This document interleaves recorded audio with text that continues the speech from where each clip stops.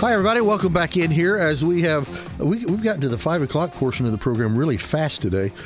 Very good to have you here, and very good to have our next special guest with us. He's here with us at this time every Thursday. It's 3rd District Congressman Jim Banks. Congressman Banks, how are you, sir?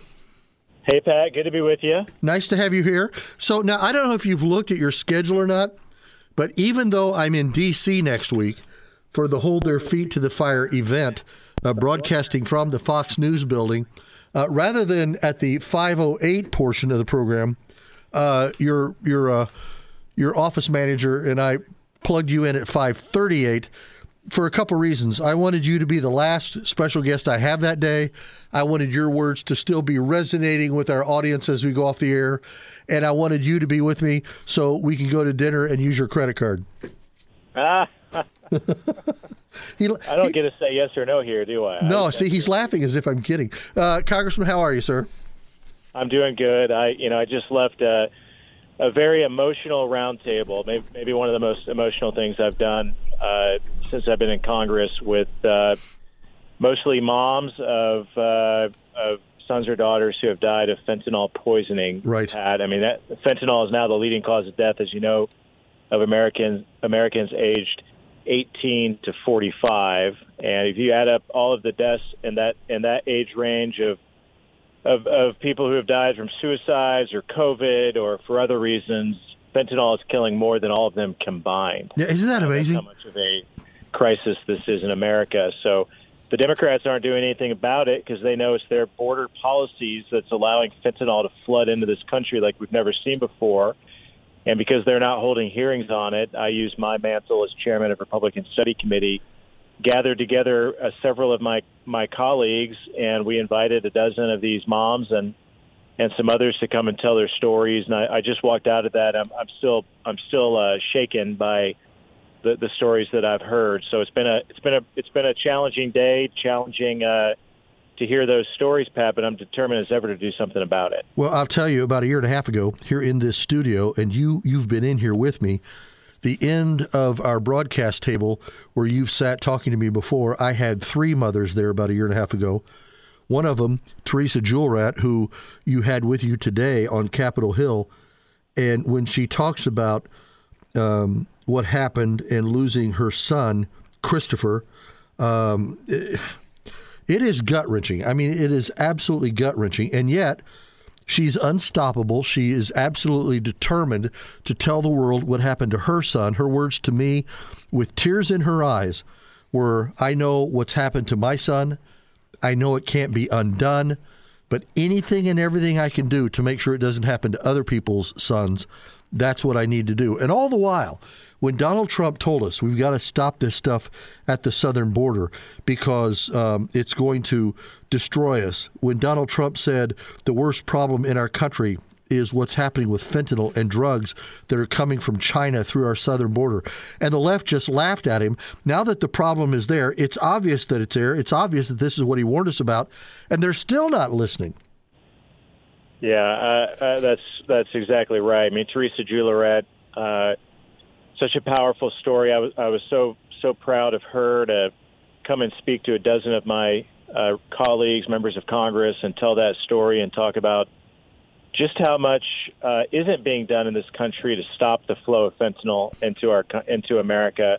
Also, I had Nate Mullering, who's with Fort Wayne Recovery. Right. He came out to talk about his personal story and overcoming addiction himself, and now he works for Fort Wayne Recovery in Allendale, and he's able to help others. So powerful to have 2 of my constituents come and talk, but then hear from these moms from all over the country and what they've dealt with. You know, I heard Kevin McCarthy last week say that 300 Americans die every single day to fentanyl poisoning, and yet the Biden administration isn't doing anything about it. They won't even talk about it because, remember, when they opened the border, the day he came into office, that allowed the cartels to push fentanyl in like never before.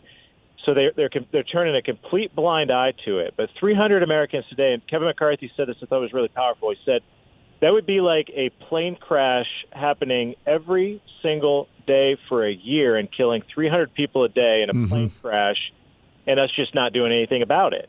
And that's exactly what's happening in America today. You have an administration and the Biden administration and Democrats in Congress who won't even talk about it. They won't sign on to bills that I've introduced, that other Republicans have introduced, because they know it's their policies at the border that have allowed this to become such a crisis in America unlike ever before.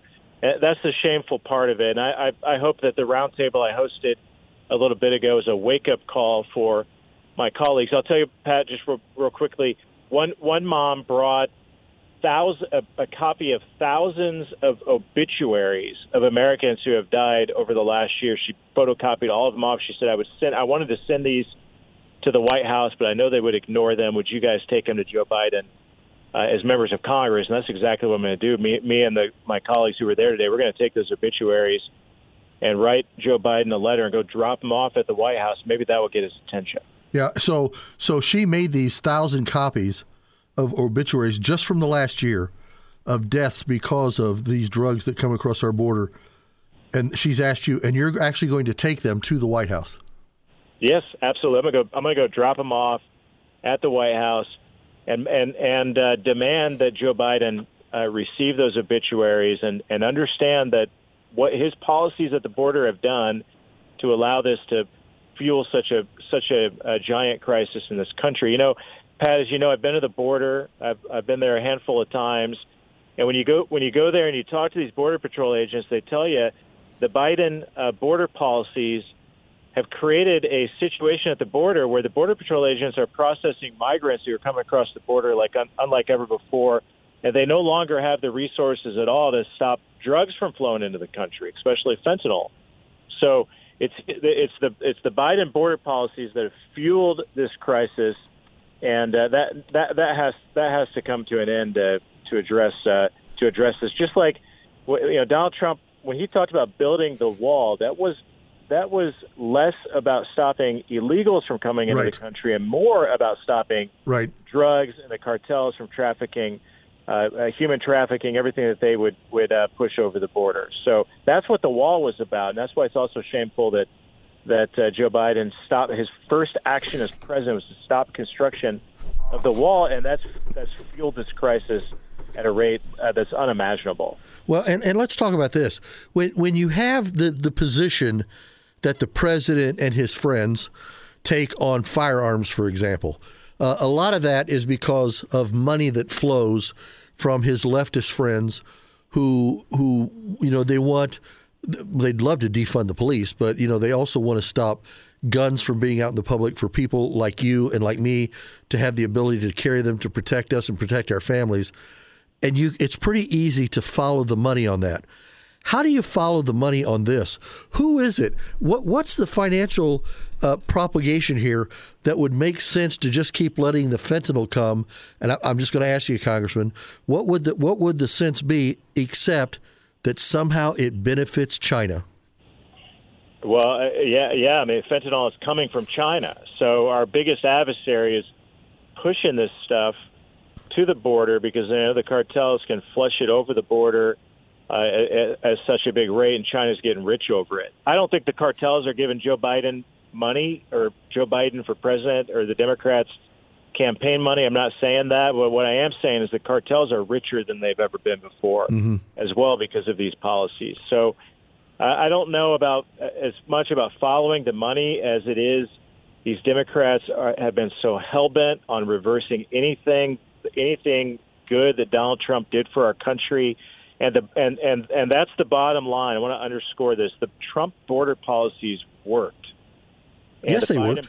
When Biden came into office as president and reversed all of those policies, he created a situation at our southern border that turns every state into a border state, and every community in our district and every district around the country is feeling the effects of the drug epidemic, the fentanyl crisis in our country, and the Democrats won't do anything about it. That's the part. Forget Republican, Democrat, forget right, left, forget I like Donald Trump, I hate Donald Trump, forget all that nonsense. When it becomes more than obvious, when you listen to people like Mrs. Jewelrat and you see, and her story is compelling because it's her genuine, true story, and you can tell it when you hear it. But when you see that and you hear that, I just want to look at Democrats and people on the left and some Republicans that are just brain dead, to be honest with you, and just say, how is it that you don't want to do anything about the border when you've got living proof, in fact, you even have dead proof right in front of you of what it is that can happen to our young people because of what happens at the border.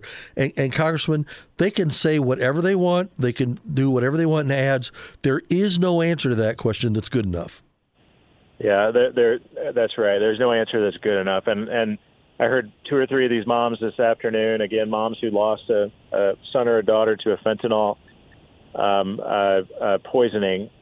They kept saying that. They weren't there as Republicans. They weren't there as Democrats. This isn't a red issue. It's not a blue issue. It's a red, white, and blue issue. It's going to take all of us to address it and solve it. But I'm telling you, you have a president of the United States and a party in power and our Congress who are completely ignoring fentanyl. They won't even say the word fentanyl because they don't want to talk about it because they know it's their policies is fueling the crisis. And that's the total shame of it.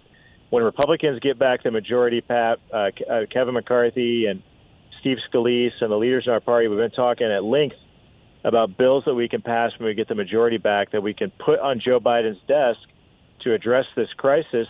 It has to include efforts to secure the border and stop this stuff from being trafficked over the border, but the other things that we can do to strengthen some of the penalties for those who traffic fentanyl. I introduced a bill today, Pat, that deals with that would increase substantially the penalties against those who disguise fentanyl as candy and then try to push it on our kids because that's becoming a crisis in our country now. So those are the kind of bills that we got to pass when we get back the majority. Well, and I will tell you this, from me to you, the people that do that would actually do something which they know would entice children and would kill children, hell is not hot enough for some people. And those people qualify for that distinction. Congressman, I've got to run. Thank you for having this panel, this roundtable today. I appreciate you doing that, and I know that Ms. Jewelrat, Jennifer, is an amazing voice. Teresa is an amazing voice for that, and I appreciate you having her. I will look forward to seeing you next Thursday as I'm there at the Fox News building there in Washington, D.C. as my last interview on the last day. And my dinner card is wide open. I'm just saying. So, Congressman Banks, as always, sir, I appreciate you for being here. Thank you very much. Thank you, pal. See you next week. Yeah, thank you very much. He seemed a little non-committal there at the end. Back straight ahead. This is Pat Miller on WOWO 1190 AM, 107.5 FM. Podcasts by Federated Media.